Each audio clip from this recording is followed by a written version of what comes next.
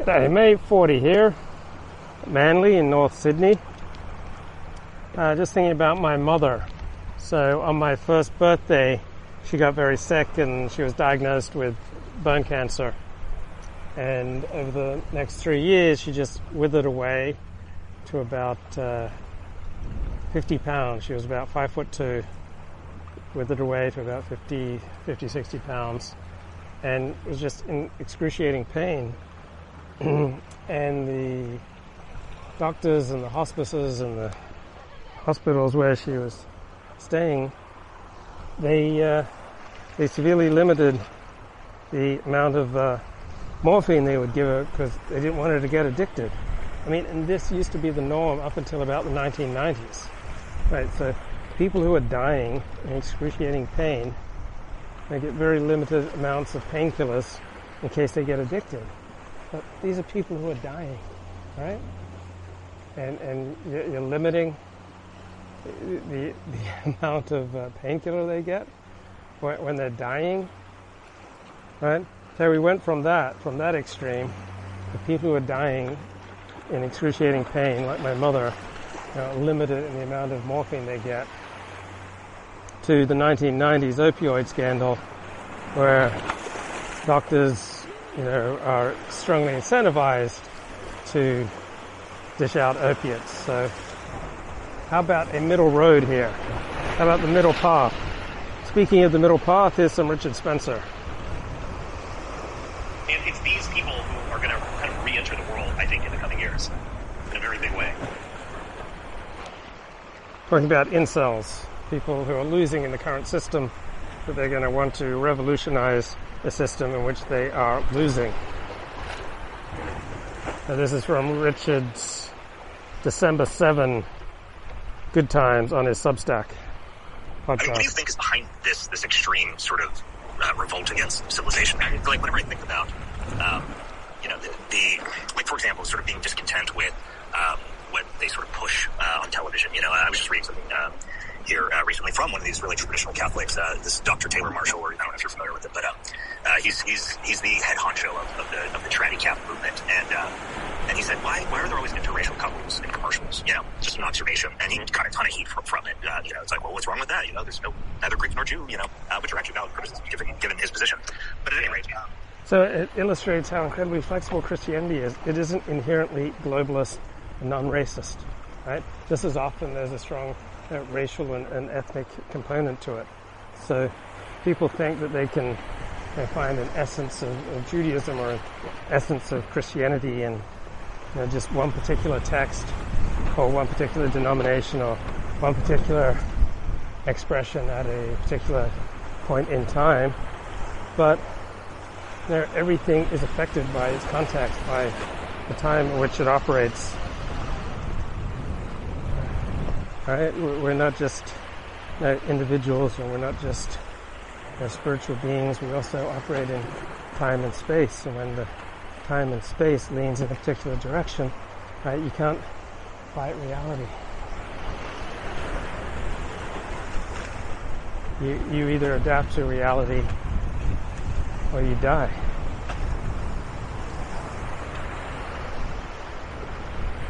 But, I mean, I even get this talking with family members of mine, and it's like, have you ever considered turning off the television and cracking the book open? Like, you don't have to, it's like, why don't we have... Look, the type of person who watches TV and is not interested in cracking open a book, right, they have lower intelligence than the type of people who like to crack open books. Or they have an incredibly demanding job, and so they just need to chill out. Or sometimes, people just get into a bad habit or a bad pattern and they just start slacking off and taking the easy way out in life. But very rarely do you get anywhere with family or friends by directly appealing to them to turn off TV and open a book. You have to seduce people to your way of thinking. You can't just command people. Alternatives, it's like, well, you do. I mean, there are many things you could do, in fact, But it always goes straight to, like, well, we need to homeschool our kids and start, going to Latin Mass. And it's like, well, I don't, or you could just decide to quit watching the NFL if it offends you so much. I mean, that's another thing. It just seems like So I noticed a lot of people on the distant right just want to go to war with sports. And sports is a way to connect, right? You get in a cab, right? You can talk about sports with, your cab driver, with all sorts of men that you meet in particular. It's an easy way to connect, and with many women.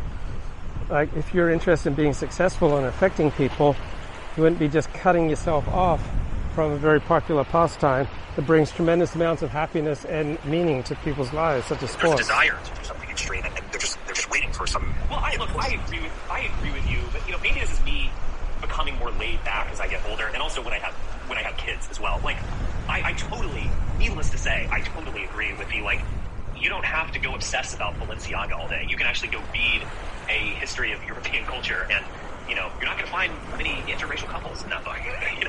Good news. So I totally agree with that. But I also, I really don't like the antisocial element. I think that... Good point. You can get... It's kind of a trap where, like, for instance, maybe you should just go watch your favorite NFL team.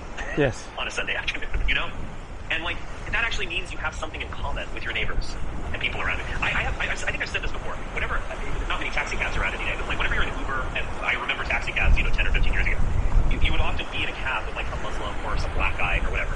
And the one thing, let's say you're in an hour-long taxi cab going from Logan Airport to, outer Massachusetts or, whatever. The one thing you have in common with that guy is that you can talk about football. Do you think there's actually something to be said for that? No, I totally agree. I just mean, if it's all this kind of antisocial, I agree with that, obviously. But, this kind of antisocial turn of these people, I just find pretty, annoying. And Richard was like this. He used to kind of castigate watching sports. It was like cuckball. And alt-right would counter-program against the Super Bowl with alt-right content. I don't know. There's worse things in the world. Wait, I was like this too when I first became religious. But I kind of turned my back on sports largely from 1989 to 1992 when the Dallas Cowboys started getting really good. But luckily my hero, my inspiration for becoming religious and turning to Judaism was Dennis Prager. He's a very moderate person. Dennis would say, watch some sports, do it moderately, don't devote the whole weekend to it. World than watching Tom Brady. And the fact that, that's probably a very, very normal thing for a 14-year-old boy to be interested in. And it's very abnormal and weird if he's interested in the Latin Mass. Or, tongue-based communion. Gives new meaning to the phrase, use the tongue. Crash. Yeah, I think that there's a desire for, I guess that was what I was getting at, I didn't really express it well, is that it's they just want some excuse that the desire's already there, it's latent, that I think it's because they're not beneficiaries of the system. I mean, this kind of gets back to the whole incel thing. I don't just bring it back to that, but it's like, of course you're going to want to see the collapse of the system within which you're a loser. I mean, if you don't, you live in a system that incentivizes, not really, it doesn't really incentivize, but I mean, sort of hookup culture, for example, which I think is way overblown. Look, if you're losing at life, it might have something to do with you. It might not be the system. So I know most people would rather just point their fingers at the system and talk about how hopeless it is to, be an aristocrat, to be a worthy person in this modern degenerate age. But if you're losing at life, it might be a really good idea to see how much of this is on you. But this concern about it, but because we were doing it before, it's just more streamlined. But if you're not in on that, if you're not getting any, of course you're going to be like, well, we need to go back to this, traditional, family life, which I'm not against, obviously. I think it's good for people to get married and have children, especially the right type of people. But it's but I'm not obsessed. I was just able to do it. Not because I'm some particular winner, but just I don't know. It's normal people, they'll just eventually do that. But it wasn't because I actively was making some kind of countercultural lifestyle choice. Right. It's just, I just got old enough and was like, oh yeah, I should do that. So, but, and similarly, it's, I think the rage against, what it is that you see on the tube, it's if you were a reasonably, if you were a grounded person, if you had a reasonable perspective of the world, you'd realize that this is just one element of culture, and that it's sort of inherently lowbrow. It's a commercial that's playing during a football game.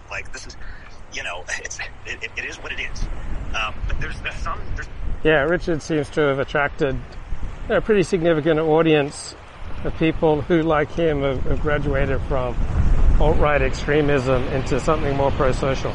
There's some desire there for, to have a reason to revolt against civilization. Not even just the current paradigm, but like against all of its products and against the sort of basis of having a liberal society in general. I mean liberal in the most antiquated sense. So I guess I wanted to know what you think, like what drives that? Like we've talked about all the symptoms of it, but like why is that?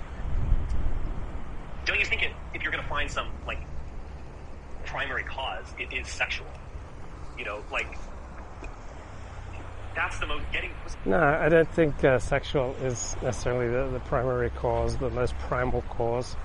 I think the desire for meaning, desire for connection, of which sex is just one aspect, right?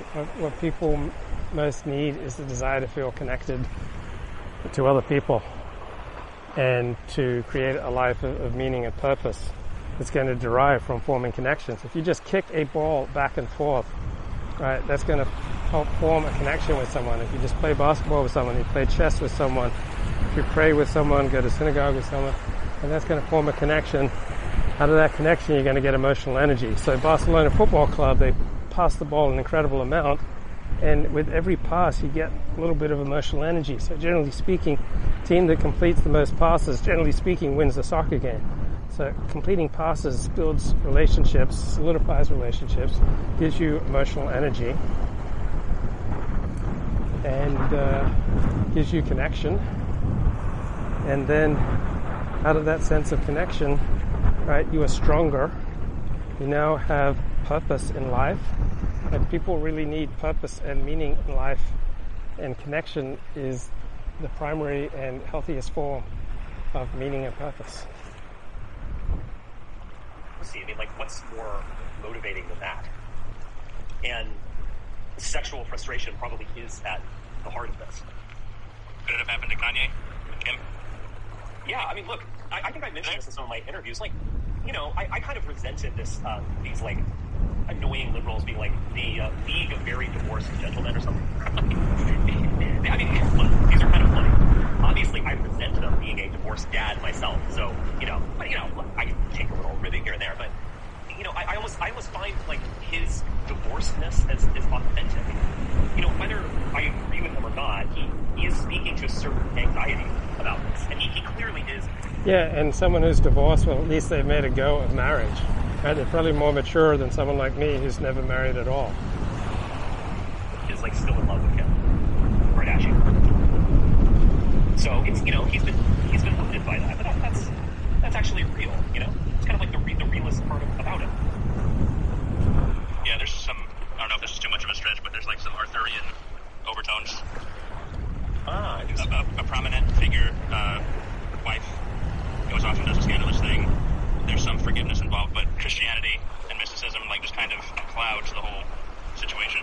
Yeah. I don't know. He was profoundly... I remember hearing vague things about this. I wasn't really paying attention, but he was just obsessed with Pete Davidson as this, like... And Pete Davidson is a total shithead. There's no other way of describing him. And just this, like... You have this total shithead screwing your ex-wife. Like, again, look, speaking personally, my ex-wife was just such a... Oh my God, I don't even want to go into it. I am beyond jealousy, actually. I would only be concerned if she gets with some horrible person who might harm my children. But if she had a boyfriend, I would be like, go free. Finally, you'll be less annoying. No jealousy whatsoever. So Richard Spencer's own behavior and choices, probably had something to do with how annoying his ex-wife became. Right? It didn't just happen out of the blue. But I understand other men who have a lot of jealousy. Like, I totally get it. It's maybe kind of like not good, but it's understandable, and you should have sympathy for them. But yeah, so I kind of understand, like, the Lancelot in this situation is Pete Davidson, which is pretty hilarious. Lancelot, oh, that's quite a name. He was a kind of beautiful phallic image who, has this affair with Guinevere. So his Guinevere, there's this grotesque version of Lancelot that he's kind of lost it, and I think there is an Arthurian quality to this. Yeah, he definitely. Who's the Merlin in this situation? Is it Milo or? Yeah, it's like Ali Al-Akbar de Fuentes or something. It's like the Merlin. They're like the mentor figures. Weird. Wow. What about Georgia today? Are you in for 2 Negroes we got running in Georgia? Well, I probably...